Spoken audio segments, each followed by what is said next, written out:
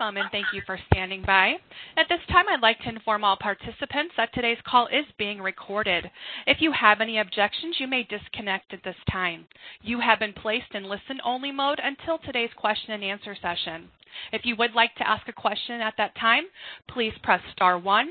Please make sure that your phone is unmuted and record your name and your affiliation when prompted.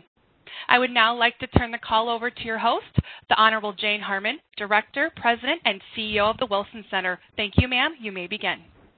Thank you, Operator, and good afternoon to those on the East Coast of the United States. Good evening, good middle of the night, or wherever else you may be tuning in to the Wilson Center's 161st Ground Truth Briefing. Discussions like this afternoon's, which cut across several of our regional programs, are the reason we have been named the number one think tank in the world for regional studies. I messed that up. The number one think tank in the world for regional studies 3 years in a row. Our Brazil Institute, Middle East Women's Initiative, Maternal Health Initiative, Latin America Program, Mexico Institute, and Kennan Institute are collaborating on this important discussion on the staggering global rise in gender-based violence during the COVID-19 pandemic. The novel coronavirus has already killed more than 350,000 people around the world. You know that we hit the 100,000 milestone in the U.S. yesterday, and many more are still struggling to recover. Millions of families have been affected. Yet as the virus continues to spread, it has been followed by a so-called shadow pandemic, an alarming rise in violence against women and girls. Shelter-in-place orders implemented across much of the globe have laid bare the truth that for many women and girls, the most dangerous place they can be is in their own home. Domestic violence reports are up 30% in France, Cyprus, and Singapore, to name just a few countries, and many experts believe the situation will worsen.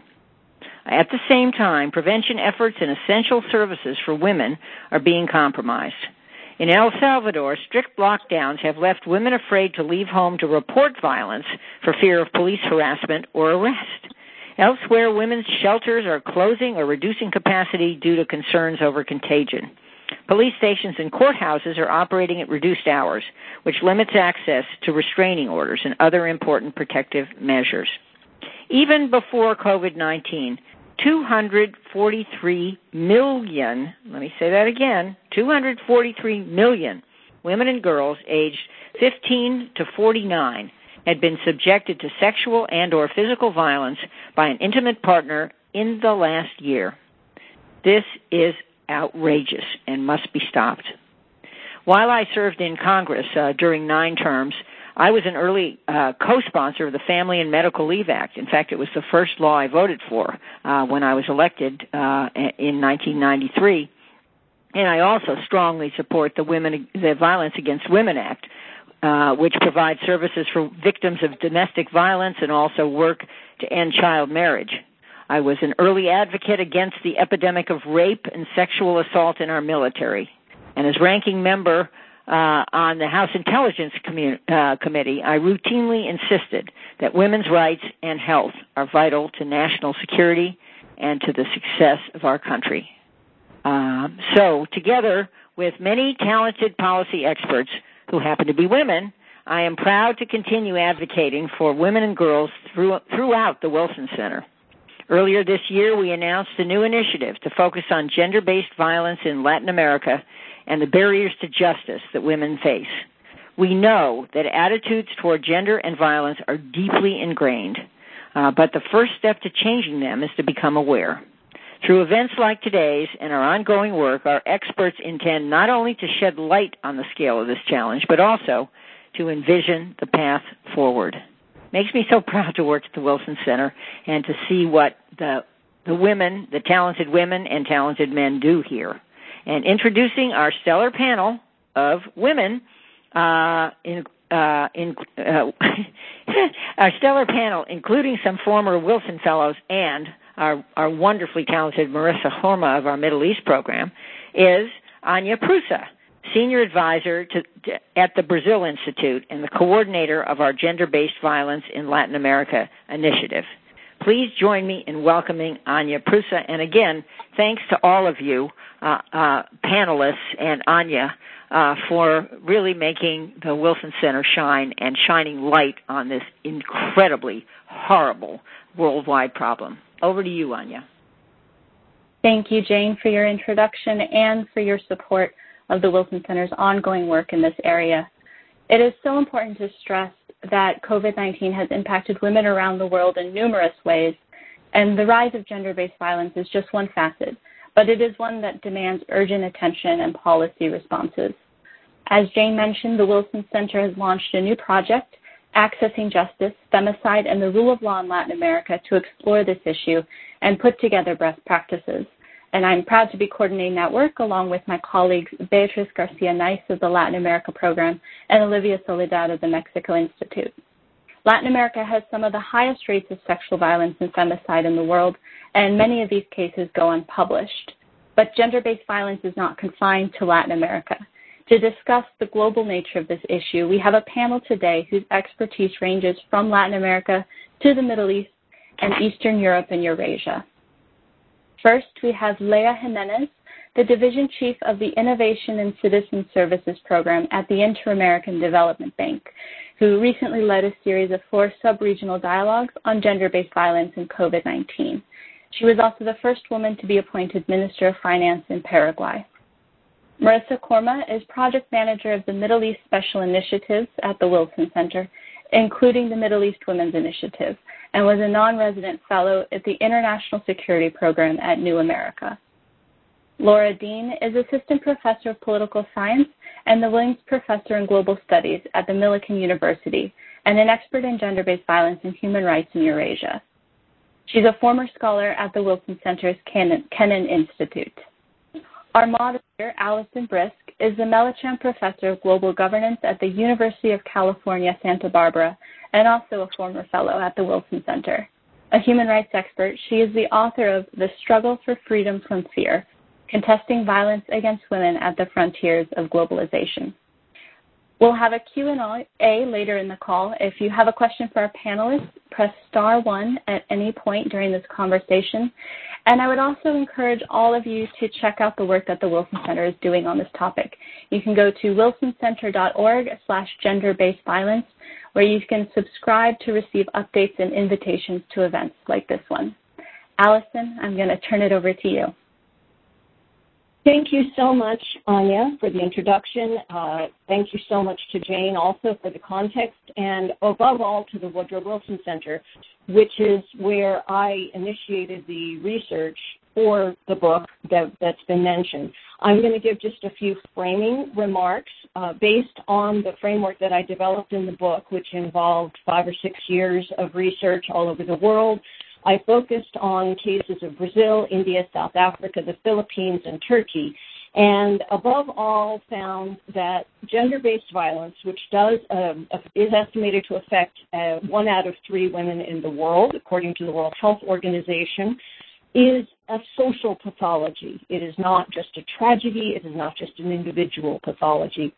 And that we can analyze, interpret in order to intervene more effectively by looking at this as a product of what we call a gender regime. That is a complex of rules and roles about power and consciousness and the use of violence around men, women, and family ties.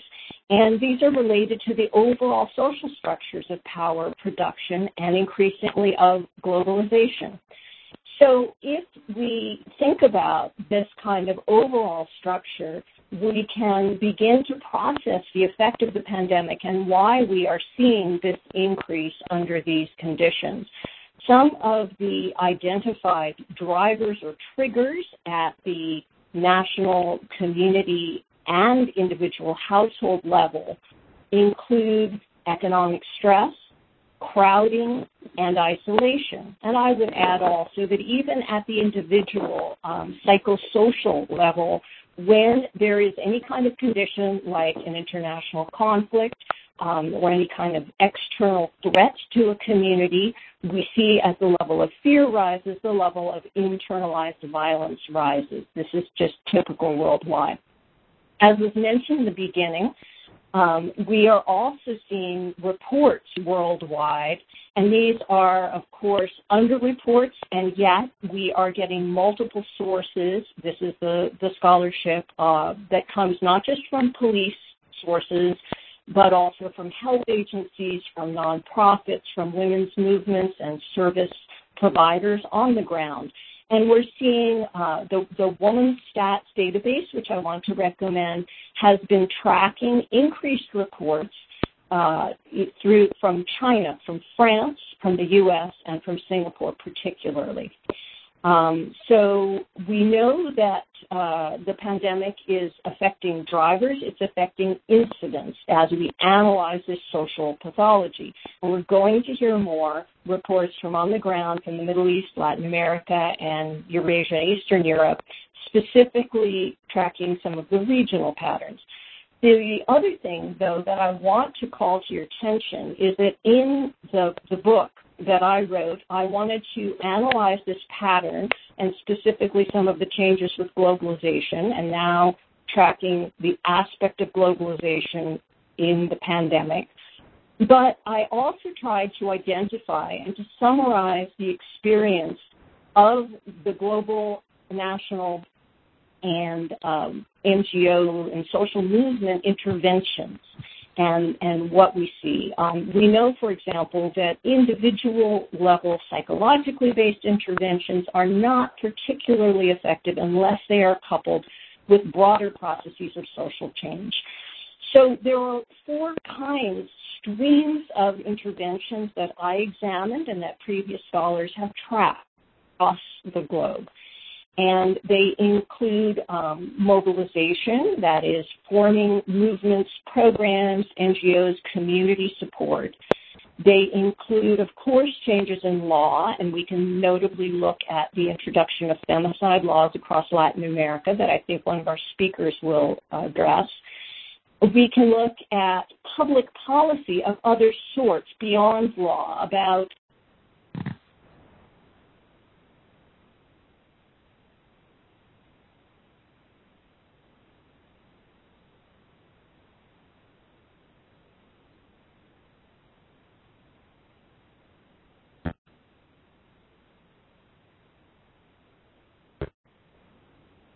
impact of education and media on that.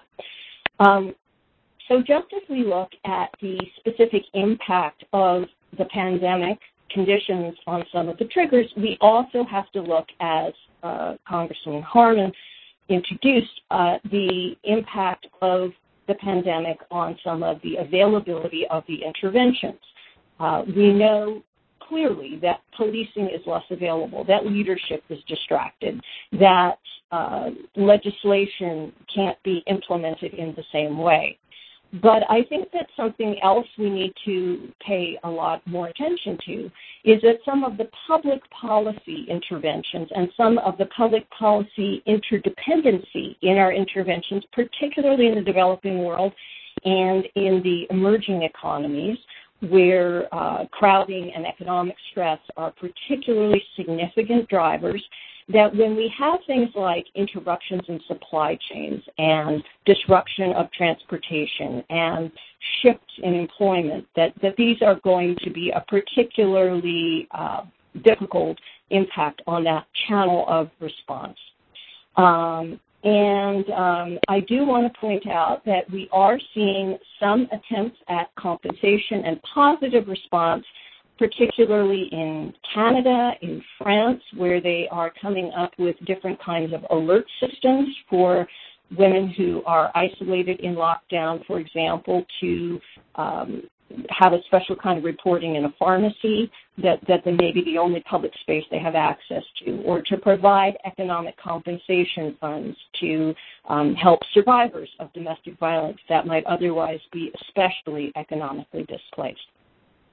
So given all that, I'm really looking forward to these regional presentations, and our regional presenters are going to be, in each case, going through the characteristics of the problem and how it's been changed by the pandemic in their region, what they see happening in terms of the specific impact on those drivers that we've identified in worldwide research, and, of course, also the way in which pandemic conditions are reshaping the response mechanisms.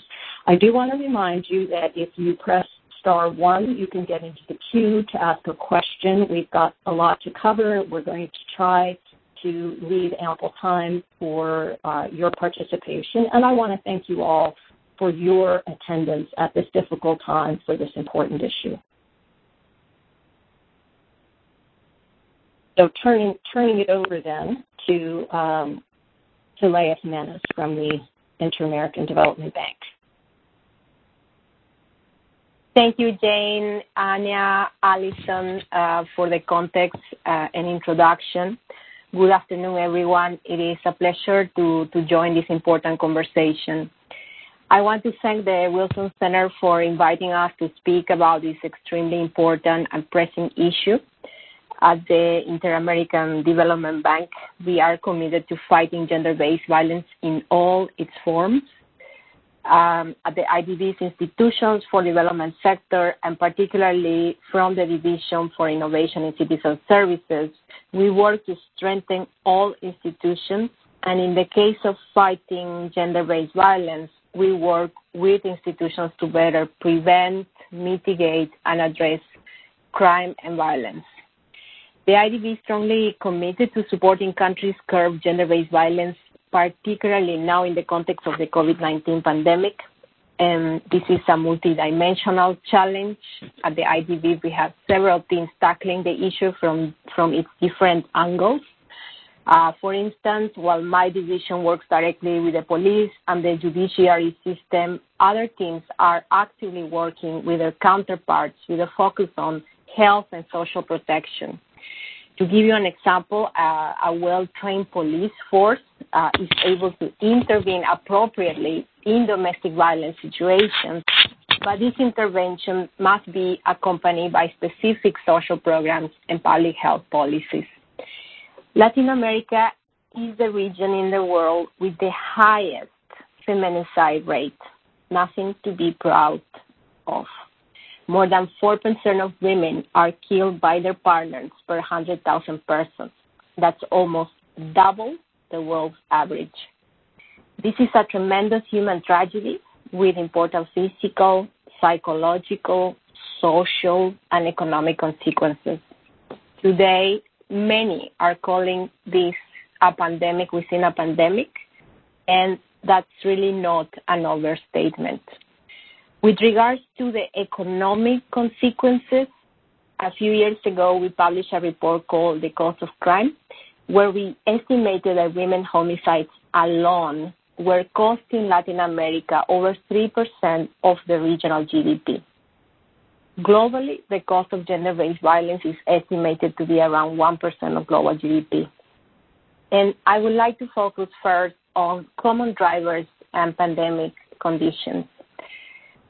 Home is not a safe place for many women in our region. The stay-at-home measures have exacted a high toll from people that live with their abusers. Stay-in-place orders limit the ability of domestic violence victims to communicate with the outside world and to seek help, as well as for persons and agencies to proactively identify and support victims. In periods of prolonged stress and economic difficulty, the probability of violence in the home increases. We have seen this before, for example, in the wake of natural disasters or humanitarian disasters. This is all too common. Unfortunately, this global emergency has not been an exception. The preliminary data that we have been monitoring indicates an increase of domestic violence during the COVID-19 in many countries. Mexico, for instance, has reported a 60% increase in the calls related to gender-based violence. In Colombia, the domestic violence hotline has reported a 91% increase in call volume as compared to the same period last year. The data speaks volume. and so does the absence of data. And let me explain what I mean by this. In some countries, domestic violence reports have decreased. This does not mean less cases of gender-based violence necessarily. Rather, it could be a red flag pointing to the difficulties that victims have reporting violence and accessing help while confined with their abusers. In other words, this is a particularly delicate time for victims of domestic violence, and we need to be particularly sensitive to potential underreporting. With regards to responses of governments and international agencies in the region, responding to domestic violence during the current COVID-19 emergency requires finding innovative ways to deliver key citizen services. In LAC, many government efforts have been centered on reinforcing and expanding existing reporting services such as telephone helplines. For instance, Argentina's national hotline for gender-based violence reporting was enhanced to allow receipts for calls via WhatsApp and email. In other instances, governments have developed new modalities for responding to domestic violence that are particularly effective in the current context. The Colombian government, for example, has developed partnerships with supermarkets and pharmacies to make those shops a safe space for victims. They train store employees to provide frontline assistance to domestic violence victims and establish protocols for formally reporting violence to police. Another important measure that we have seen in Latin America revolves around communications. Many governments have stepped up their game, expanded their communication campaigns into non-traditional channels such as WhatsApp and social media. This allows them to reach out to more potential victims as well as to give victims or witnesses the opportunity to report violence episodes through low-risk channels. And these good examples of multi-channel communication campaigns are those from Argentina called You Are Not Alone, and Colombia is called If You Stay Home, Let's Stay Connected. And apart from offering support networks for victims, these two programs alert neighborhoods and family members in case they are able to support victims with information and access to social services. In other countries such as Argentina, Uruguay, they have extended automatically all restraining orders for abusers to make sure that nothing falls under the cracks, given limited government operations in some areas. The truth, as we know, is that we live unprecedented times, and many governments are operating on a trial and error basis. Our institution is trying to help them bridge the knowledge gap. For example, we have organized a series of sub-regional technical dialogue to precisely support governments to identify key issues and best practices related to addressing gender-based violence during the pandemic. So far, we have shared experiences with governments from the Southern Cone, the Andean region, South America, the Caribbean region, and only yesterday we completed this series with an event for governments from Central America and Mexico.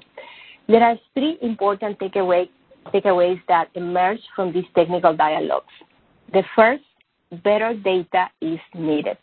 To adequately address violence in Latin America and the Caribbean homes, we need more and better data.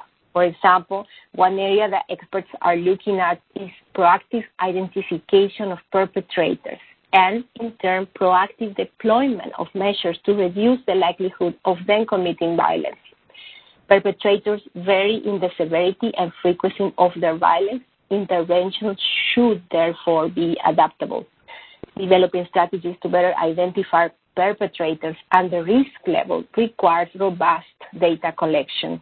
Frequently, risk factors can be better predicted using data that goes beyond police records. That's why if we want to have a coordinated response against gender-based violence, we should build better information sharing systems, and we should have better response coordination mechanisms in place across government agencies, and this includes health, labor, and education ministries. The second takeaway is that we cannot afford not to take advantage of technology. The confinement regulations in many countries mean that the accessibility to in-person reporting options has been drastically reduced. Technology has the potential to facilitate reporting even with the obstacles imposed by stay-at-home restrictions. As I mentioned before, telephone lines and WhatsApp services have become a lifeline for victims. In Chile and certain states of Brazil, police stations have implemented online reporting, including the online transmission of photographic evidence to facilitate and fast-track police responses. The third takeaway is that the human capital component remains fundamental. We can have technology and we can have improved data collection. Both of them are crucial tools in the fight against gender-based violence, but at the end of the day, their effectiveness depends on having personnel being adequately trained to use them and to take advantage of these tools appropriately. The quality of treatment provided by first responders, be it a police officer, a 911 operator, or a doctor at a hospital, is essential to ensuring victims receive the necessary support. And let me be a little more precise here. Necessary support goes way beyond the prosecution of abusers. It also includes providing a range of appropriate psychosocial services to help victims recover from the psychological, physical, and emotional harm that they have endured. The response of families, neighbors, community members, and community organizations also play a crucial role in tackling gender-based violence. Just as governments all around the world have trained citizens to report suspicious behavior, suspicious packages in public places, we must also train them to report potential cases of domestic violence. The classic, if you see something, say something, also applies in this case. And to conclude, I would like to stress the fact that gender-based violence is an issue that concerns all of us. The exchange of ideas and knowledge between public and private sectors, institutions, and academia allows us to better identify innovative strategies and promote synergies to prevent, mitigate, and address gender-based violence. I'm very thankful for the opportunity to take part in this important conversation, which is really time-sensitive. My hope is that in spite of the COVID-19 crisis and the painful impact it has had on our daily lives across the world, we turn this into an opportunity to fine-tune and deploy tools and strategies to fight and hopefully eradicate the terrible disease that gender-based violence is for once and for all. On behalf of the IDV, rest assured that we will keep working so that no one in Latin America or the Caribbean lives in fear. Thank you so much.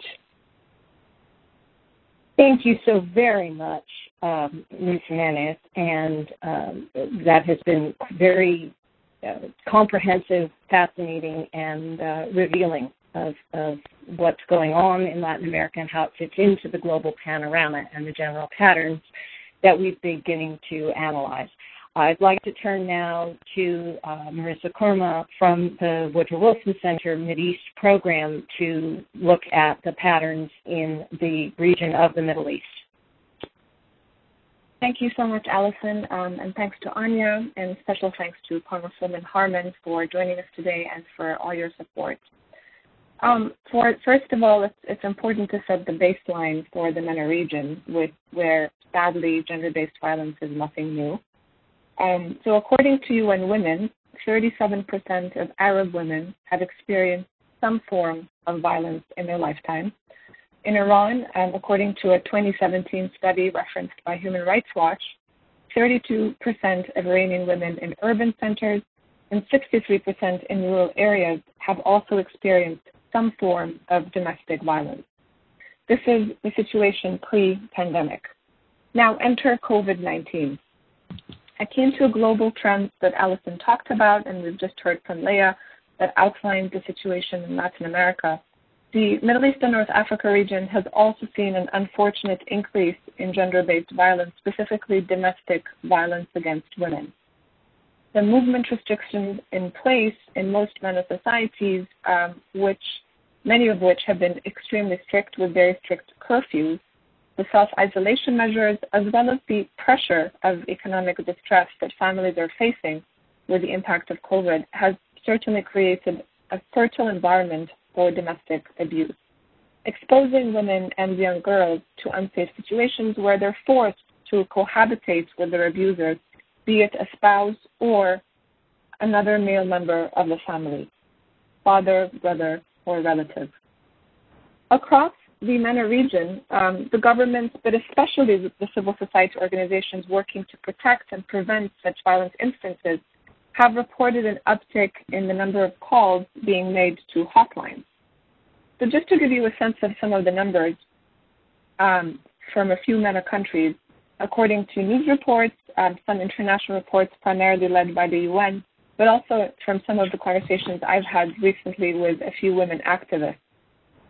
Keep in mind, the data I'll be sharing are very likely understated, as many women and girls either do not have access to a phone or to the internet to report, or simply feel unsafe to make such calls to existing hotlines.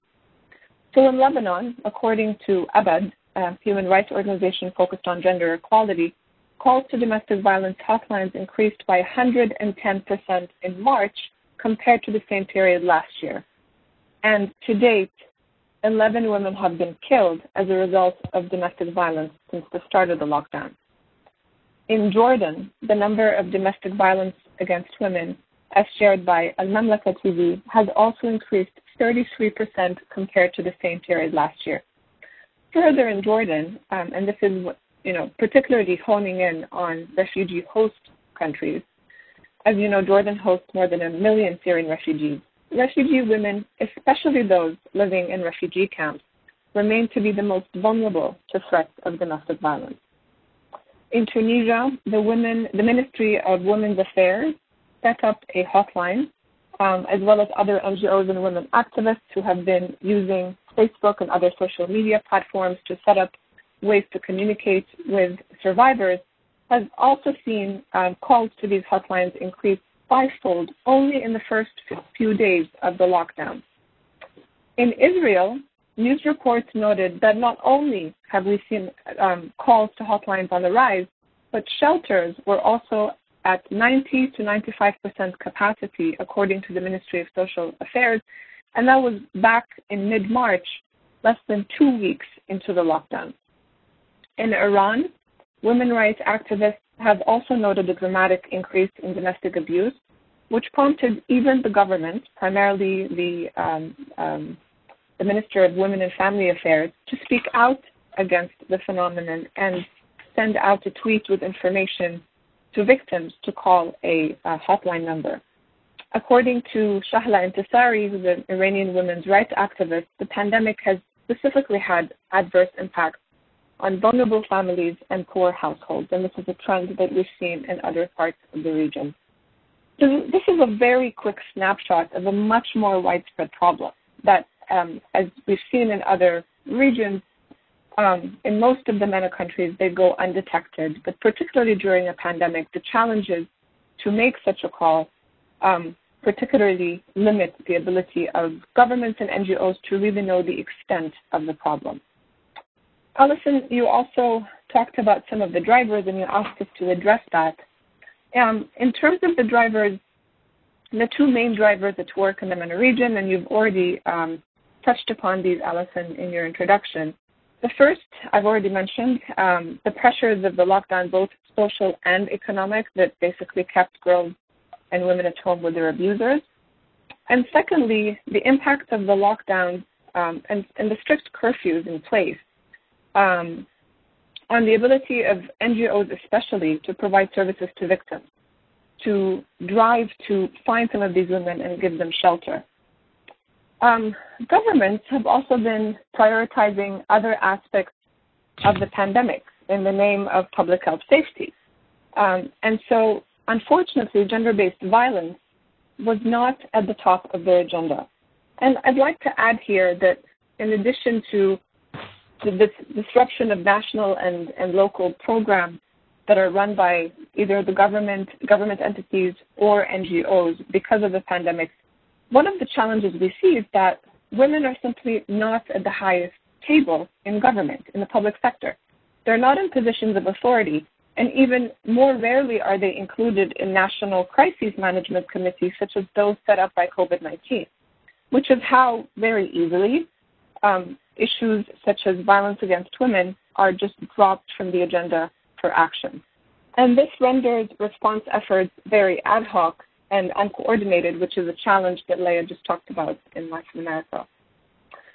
If anything, and I'm happy to answer more questions and go into more details, but I think this pandemic has shed light on many of the already existing gaps, particularly these gender gaps in many societies. The hope moving forward, and I will share the hope that Leah outlined, is that this pandemic provides an opportunity by making this alarming phenomenon of gender-based violence an urgent public health safety issue to address. Thank you, and I'm happy to answer questions later. Thank you so much, and Marissa, and very interesting to hear some of the similarities and some of the differences in the Middle East and some of the responses there at the governmental and community level. Now we will turn to Laura Dean, and she will talk to us about, Eurasia, Eastern Europe, Central Asia, and some of the emerging patterns there in increases in gender-based violence during the pandemic. Thanks so much. So I just also wanted to thank the Kennan Institute and the Wilson Center for this opportunity. I'm actually calling into this call from Riga, Latvia. I was on the ground researching gender-based violence in politics when the pandemic hit, and the borders subsequently closed. So it gave me an interesting opportunity, kind of a view from the ground to look at the issue of gender-based violence in this region. And so I'll offer kind of a bit of my impressions about larger issues in the region, but know that it's informed by me actually being in the region currently. So similar to other regions of the world, my region of Eurasia, which includes Eastern Europe, the Caucasus, and Central Asia, has seen an alarming increase of domestic violence since the pandemic began. In Kazakhstan, the Union of Crisis Centers said reports of domestic violence in April increased fourfold compared to February before the lockdown started there. In Kyrgyzstan, the Bishkek commandant said the reports of domestic violence are up 62% compared to last year. Additionally, the International Human Rights Center La Strada in Ukraine, the Russian Commissioner for Human Rights, and MARTA Center, where I am here in Latvia, are all reporting more than twofold increases in domestic violence cases during the pandemic in their respective countries. However, the story from police in Russia is very different.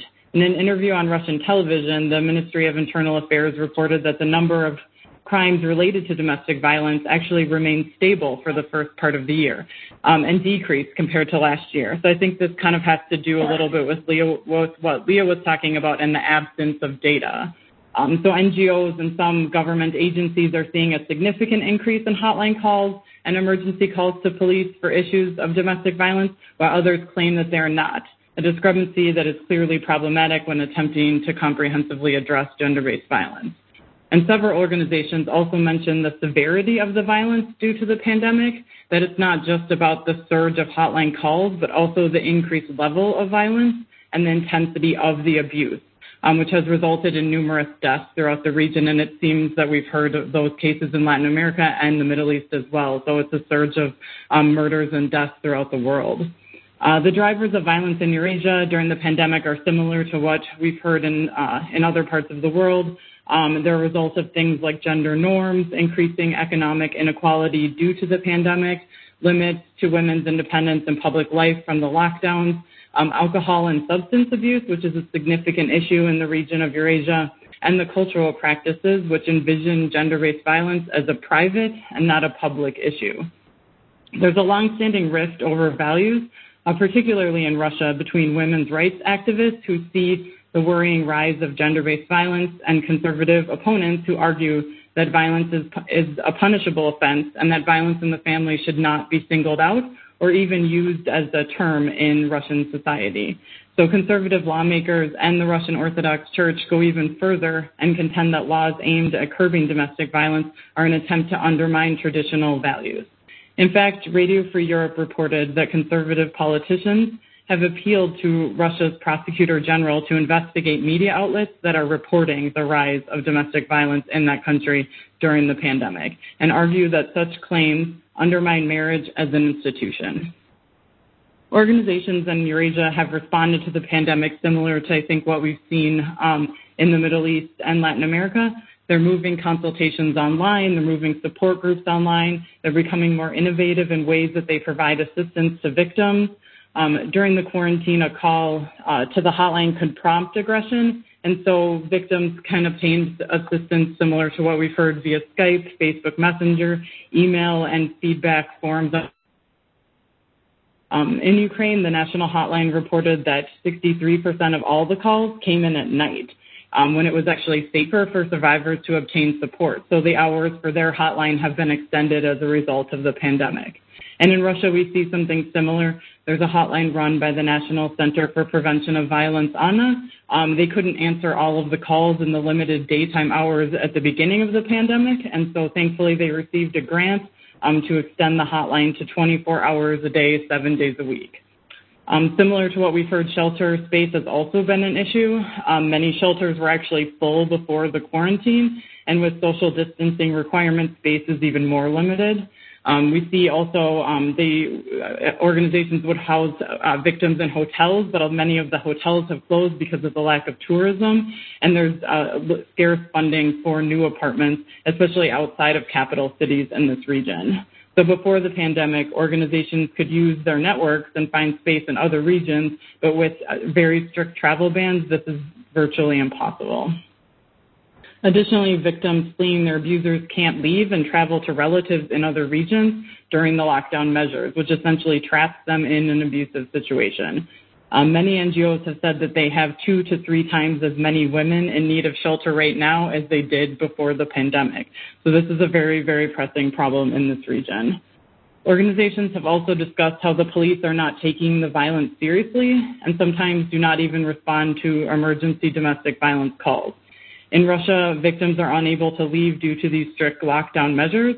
So in March, 9 Russian NGOs working with victims of domestic violence sent a letter to the Ministry of Internal Affairs, and they asked the police to immediately respond to reports of domestic violence. They asked them to ensure the safety of all victims and also to not hold the victims of domestic violence accountable for violating quarantine and self-isolation laws. In Russia, you can get about a 4,000 ruble fine, which is the equivalent of $55, if you violate the lockdown. And so thankfully, earlier this week, the ministry responded and said that victims of violence who violated the self-isolation regime in the state of emergency would not be liable. So that's a move in the right direction. But of course, implementation of this new policy in a country as large as Russia will be likely problematic. And this is really due to the partial decriminalization of domestic violence in Russia, which has reduced it to an administrative penalty. And that was basically has remained in force since 2017, despite numerous initiatives by NGOs and some advocates to recriminalize it. They've been trying to do it since then. There have been numerous reports of it being, attempting to be introduced into the Duma, and thus far we haven't seen any results. Also, many countries in Eurasia have not ratified the Council of Europe Convention on Preventing and Combating Violence Against Women and Domestic Violence, otherwise known as the Istanbul Convention. So the countries Armenia, Latvia, Ukraine, Czech Republic, and are among others. So this convention includes measures in the field of prevention, support and care, and legal aid with civil and criminal law. So if ratified, these mechanisms in the convention could guide countries toward a more effective approaches and better implementation on gender-based violence in Eurasia. So those are my thoughts from the ground in Eurasia, and I'm always happy to name and shame the countries that have not signed or ratified the Istanbul Convention. So if there's any questions on that, let me know. Thank you so much, Laura. I want to let the audience know that we really are trying to reserve some time for these questions, for this dialogue, but in order to get into the queue, the technology here is that you have to press *1. All right, so we know that several hundred people are attending. We are delighted that you're here, and we'd like to dialogue with you and take your questions, but you have to press *1 so that we can see you and find you. Meanwhile, because I have some questions, and I think that our host, Jane Harmon, has a question. Let me just quickly go through a little better response from each of the panelists about what more the global community can do. I think actually Leah Jimenez, as a representative of the global community, has given us a model there. So, but let me turn to Marissa about the Middle East. Talked about national responses, and to Laura, you said you wanted to talk a little more about the Istanbul Convention and what we as members and participants in the global community should be thinking about at that top level. Thank you, Allison. Yes. Yeah, thank you, Allison. I think what the global community is already doing is extremely helpful. In the Middle East and North Africa region, in the absence of UN agencies and international NGOs working in protection and prevention, this issue is just not taken seriously by the government. And so the role that they play is instrumental in making sure that this is taken seriously by the government and that the government supports local NGOs working in this space. The issue of data is also crucial. Some of the numbers I cited were from different sources, which basically is testimony to the fact that we don't have a coordinated entities or bodies in each country that collects this data to understand the depth and breadth of the problem. And so the international community plays an instrumental role in funding a lot of these surveys and data collection projects just to get a better sense of what we're dealing with and how best we can address this. I think we always talk about the role of the global community, but beyond that, I just want to turn the responsibility back to local governments because they have to be at the forefront of fighting this fight, both at the governmental level, but particularly in supporting grassroots activities in this regard. The Arab Barometer does excellent work. Arab Barometer is a project out of Princeton University, does excellent work in collecting data across the Arab region to get a better sense of the different challenges. And unfortunately, this issue of gender-based violence or domestic violence in particular is seen as a very private family issue because the vast majority of women, according to some of the data by the Arab Barometer, about 88%, for example, turn to female or male relatives for support. And so even if the government has anything in place, this is completely pushed out of their scope of intervention. And this is where also the international community or the global community can come into play to slowly work with local communities, with local NGOs, and support the work that they do. But really, local governments also have to take responsibility and move this up on the agenda and make it both a public health but also social safety issue. Great. Thank you so much. Laura, can you turn a bit to that?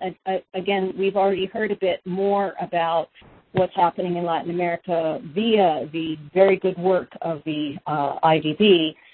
And now the Middle East. So let's fill in the picture about Central Asia and Eastern Europe. Sure, yeah. So, I would honestly advocate for the adoption and ratification of the Istanbul Convention. So it's a Council of Europe convention that, basically, is implementing and looking at how countries and having specific requirements that countries must meet to be able to be parties to this convention. And so it's been very controversial in Eastern Europe. It's been adopted and ratified widely in Western Europe, but in Eastern Europe, there's basically a sticking point on the word gender, and many of the countries are afraid that by having this word gender in it, that it's promoting LGBT initiatives. And so I would say, on the international level, if we could, persuade governments to not only sign it. Azerbaijan and Russia have not signed it yet, but a lot of other countries have signed it but not ratified it. So I think that's something that the international community can do. It will be interesting, I think, after the pandemic to see if the countries that did adopt the Istanbul Convention are actually more effective at fighting domestic violence than countries that didn't. So it would definitely make an interesting experiment on the implementation of policy. So I would say that with the global community they could do that, but I also really agree with Marissa. So I've done research on policy implementation on the ground, and you can have the best policies in the world, but if local police and local NGOs aren't ready and willing to be able to implement those policies, then it's basically just a symbolic policy. And so I think you need those international policies and you need the national level policies in place, but they don't do anything unless they're actually implemented. So that involves training people how to identify domestic violence, really like getting hotline numbers out there within the community, and lots of different things. And so I think it needs to not be just a top-down international approach. I think it also needs to be a grassroots level kind of buy-in to the implementation of these different policies on domestic violence. Great. Thank you so much. Now we're going to turn to Jane Harmon, who has an intervention that she'd like to present. Well, thank you all, and especially thank you to the presenters. The picture you paint is sobering in every dimension.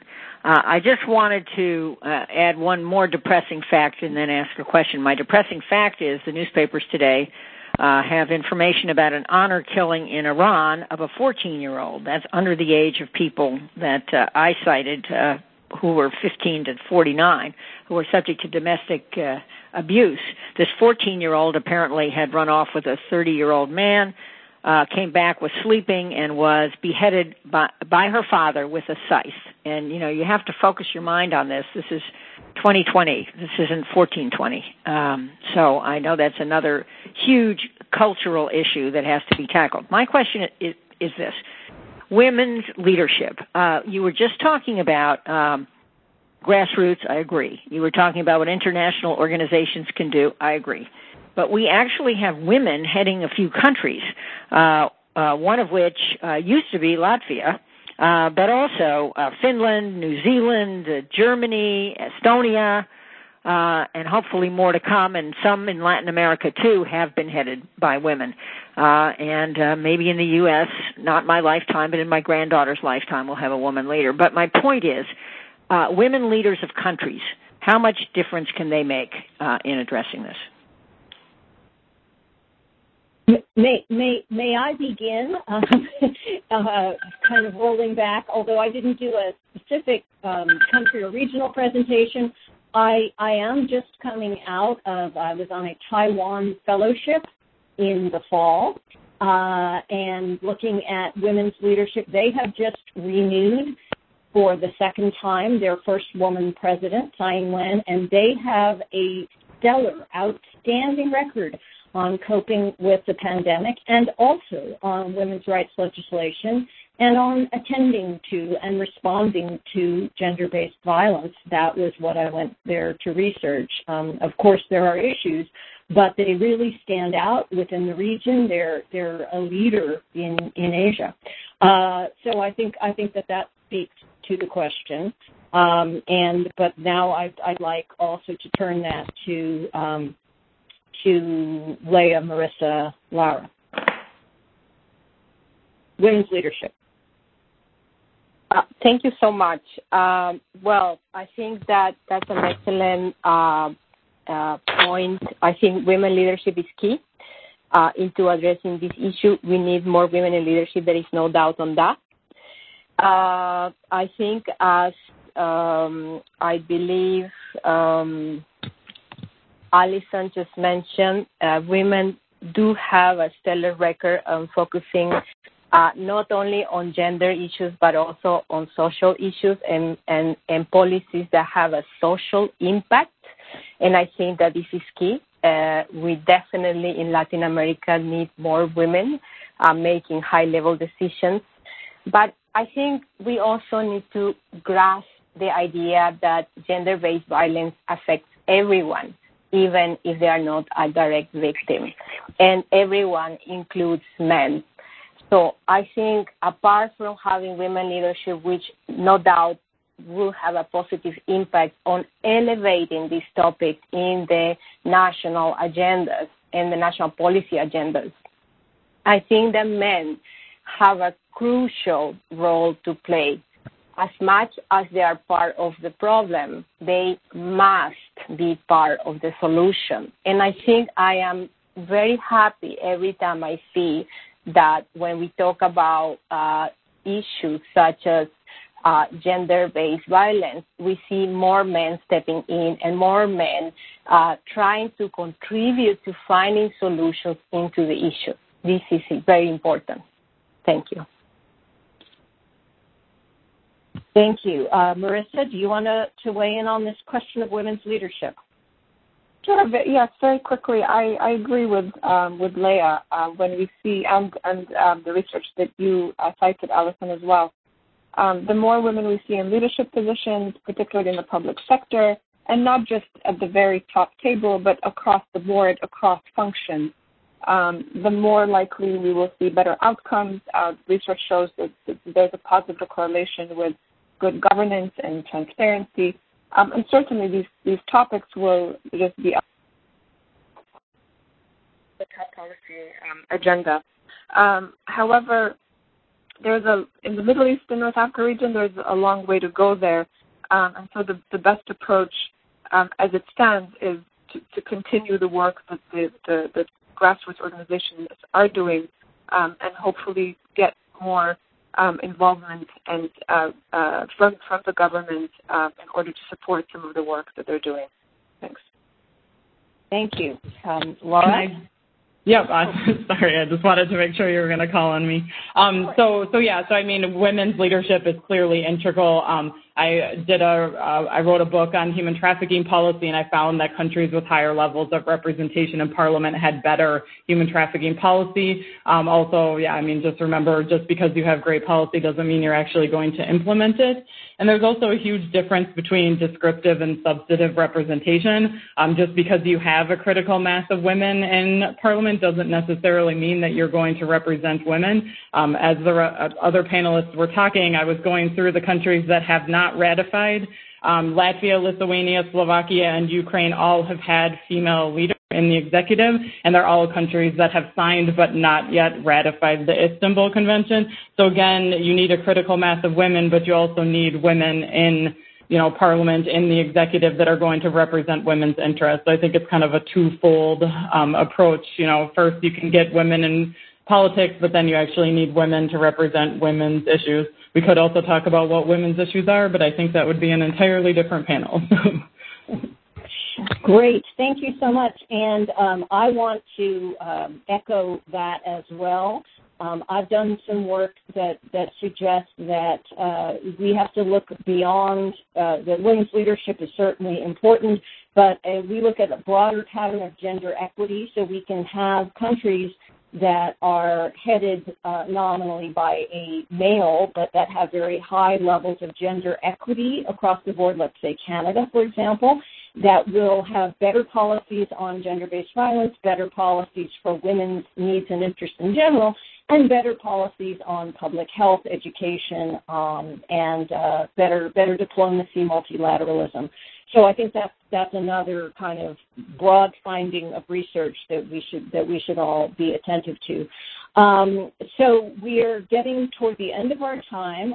Again, if anybody wants to jump into the queue, press *1, and your audience voice can be heard if you press *1. But we don't have anybody in the queue at this point, so I do want to just ask one closing question for each of the panelists. You've each talked a little bit about some problems in reporting, problems in response that are due to the attitude part, the the cultural roles and concepts that are part of the gender that help determine violence, that help determine response.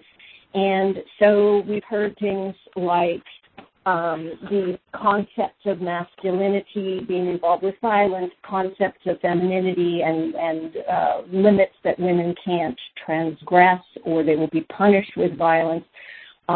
We also have programs to transform that. And the last piece of it is this notion that gender violence and especially intimate partner violence is a private matter, shouldn't be brought into the public sphere. That tradition and culture requires that we not attend to crimes and violence against women. I think that those ideas are being transformed all over the world, and that this is a very important part and something that we are also challenged to keep track of in the pandemic. So I'd like each of you to just now we have a queue. All right. We will extend the call a few minutes for that. But first, if each of you could just very briefly tell me a little more about the cultural work, the work on the concept of what's private, what's public, what does gender mean, masculinity, femininity. I know that the IDB actually has some programs in this regard. I know that this is a huge concept in the Middle East. Let's very quickly weigh in on that, and then we can look at some of the audience questions. So, Leah Jimenez.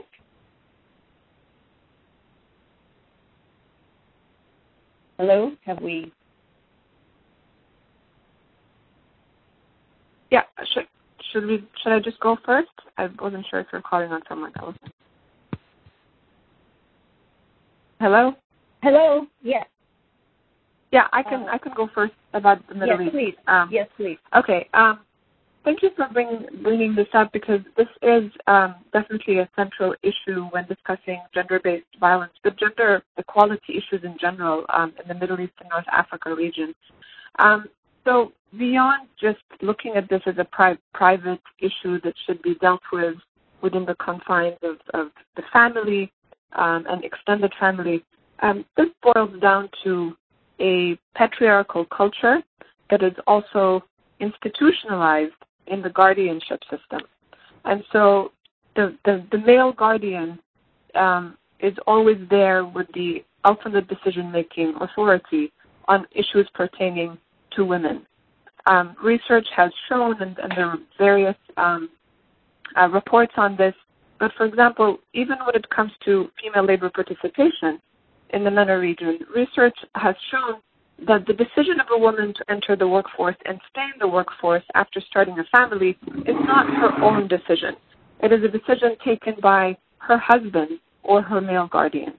So that is the extent of the patriarchal culture that really governs the way we look at gender equality and absolutely contributes to the extent, the breadth of the gender-based violence issue. According to the Arab Barometer, the majority of men in Arab countries, about 70%, say that husband and not the wife should have the final say on family decisions. And the women agree with that. Not all the women, not as high as 70%, but half of them agree that these decisions have to be made by the male guardian or the male guardian of the household. And so this is where the problem begins. What needs to be done? I think UN Women, in coordination and in partnership with a lot of local NGOs, have been doing a lot of good work in this regard. It starts with education. It starts with ensuring that curricula are gender positive in terms of references to both girls and boys. The media has an important role to play to ensure that stories of women are told, stories of success, to see them in different positions of authority. And not just in the traditional gender roles of, family caretakers, mothers and daughters, etc. Thank you so much. We're going to have to let this intervention speak across the panel because now we do have a few people waiting to ask questions, and we only have limited time, and I do want to give everybody a voice. So we have first Rachel Martin, who has a question about human rights for women dealing with violence. Please go ahead, Rachel. Yes. Hello. Thank you to everyone on the panel. The work that's being done is really phenomenal. My question is to the people who are at the Wilson Center who represent the United States. Is it possible to start looking at the United States, the issues here, through the same lenses that are being used in the other regions? Is there work being done there at the Wilson Center that we could use comparatively to the other areas that are being represented? Thank you very much.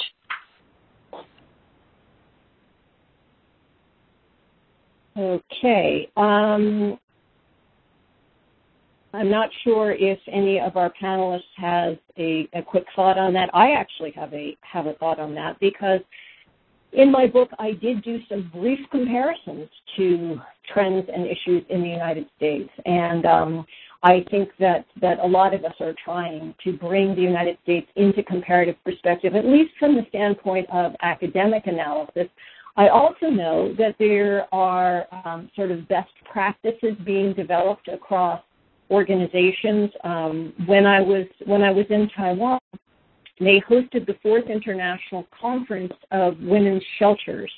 And so there are public policy models in which the U.S. nonprofits generally are exchanging with their global counterparts. We do have a bit of a reluctance on the part of U.S. official governmental programs to participate as fully in multilateral organizations and places like UN Women as I think we would all like to see from the standpoint of an engaged scholarly analysis of this issue. Would anybody else like to respond more to the parallel, or are you aware of U.S. organizations or programs in exchange with your regions?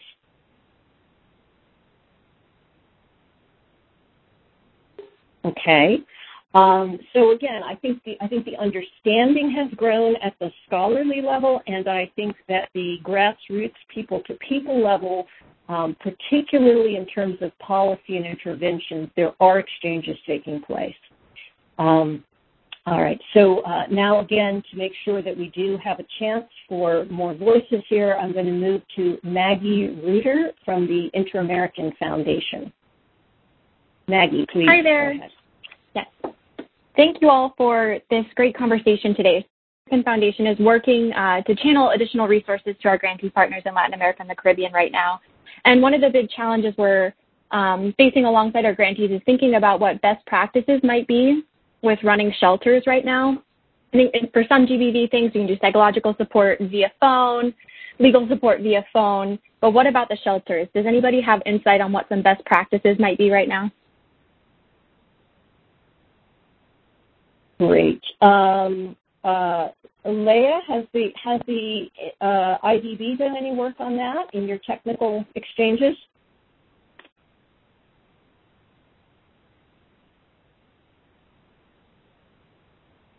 I think we may have lost her. Laura, are you aware? You talked a little bit about this in terms of the funding and the hotel spaces. So definitely I would say in Eastern Europe, there's best practices. So the organization that I work with here in Latvia, MARTA Center, they've done a lot of visits sponsored by the State Department actually to NGOs in the United States to learn kind of best practices from them. And then they apply them here. That's definitely happened in Ukraine and Russia as well. Russia is much more difficult because of the foreign agent law. In Russia, basically, if your organization is sponsored more than 50% back from other entities outside of Russia, you're declared a foreign agent, and it's much more difficult to operate there. So I definitely think that there's learning practices of NGOs within Eastern Europe. I would say in Russia, the Caucasus, and Central Asia, it's a bit more difficult. But I do also know that MARTA Center, the organization here in Latvia, actually goes and does work in Uzbekistan. So they're kind of transferring best practices from the U.S. to Latvia and then actually working in Central Asia as well. So I think we kind of do see a diffusion of maybe best practices that they've gained from the U.S. I don't know if that exactly answers your question. Well, it's a similar phenomenon to what I was reporting with the International Conference of Women's Shelters taking place hosted in Taiwan, but really drawing participation and diffusion. And one thing I want to point out, it looks like we have lost Leah, so because I have some knowledge of one trend in Latin America that specifically answers this question, there is a diffusion, particularly across Mexico, of a model developed in the U.S. of one-stop centers where there's an integrated shelter, health, and legal assistance, as well as sometimes some vocational training and attention to children. So that idea that social services, law enforcement, and health support are integrated in one space, that may become particularly useful in the pandemic when, if you can barely get somebody to one place, and you certainly can save them from having to circulate across different institutions, across different spaces when we're under conditions of social distancing. We do have time for one more question. We have one more person in the queue, and of course, I'm very happy for purposes of gender equity to have Michael Contreras join us. He's from Rutgers University. Michael, please. Thank you very much. Thank you very much for this wonderful conversation, and to the panelists and to the Wilson Center for organizing this platform.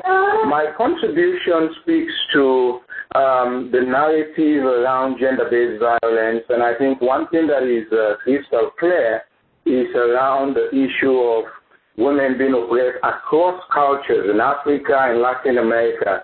But gender-based violence covers a multitude of sins, and most times I feel like the narrative is only around the physical manifestation of this violence, and little or not much attention is given to the psychological, the emotional, and the verbal abuse, and in the area of COVID, economical abuse that is taking place. So I'm asking the panelists to speak around to that. I'm happy to hear one of the panelists talking about men and male involvement and men being allies to fighting and being advocates. I consider myself an advocate of gender-based violence issue, especially as it pertains to men and women. The fact that we do not have data on male violence doesn't mean it does not exist.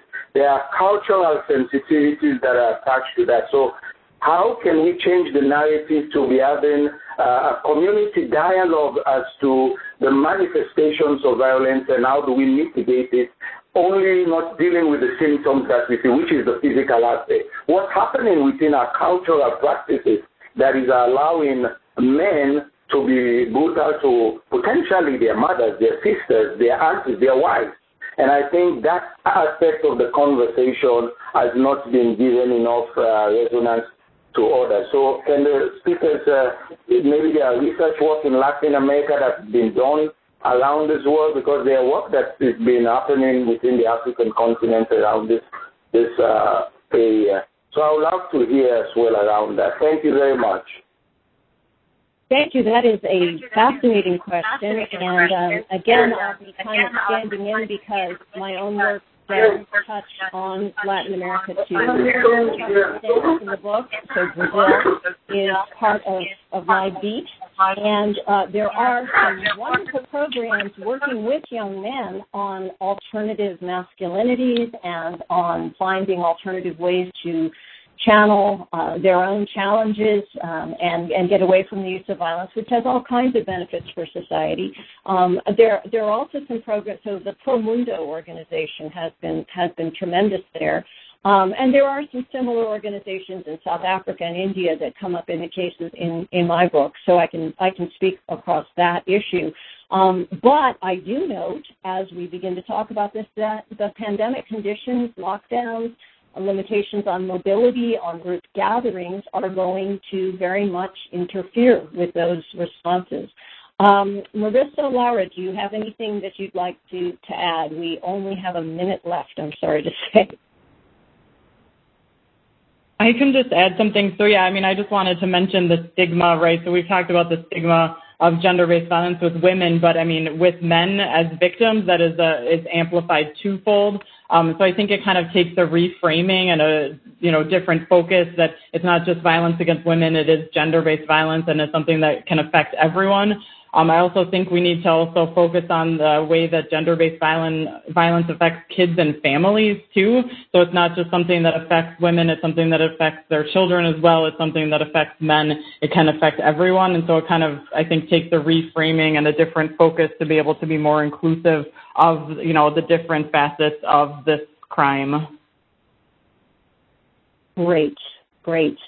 All right. Well, I think that is a wonderful place to land, and this has been such a rich and informative conversation, although it's certainly sobering and difficult to hear that this problem that was already so horrific has been getting worse. I think we are also looking at a variety of creative responses and solidarity and simply increasing knowledge, increasing attention to this, which you have all done by your participation, is an important part of the solution and of the response. So thank you very, very much, and I hope to have other opportunities to engage with all of you and keep working on this problem. And thanks again to the Wilson Center for hosting this conversation, which I hope will be the first of many on these important issues.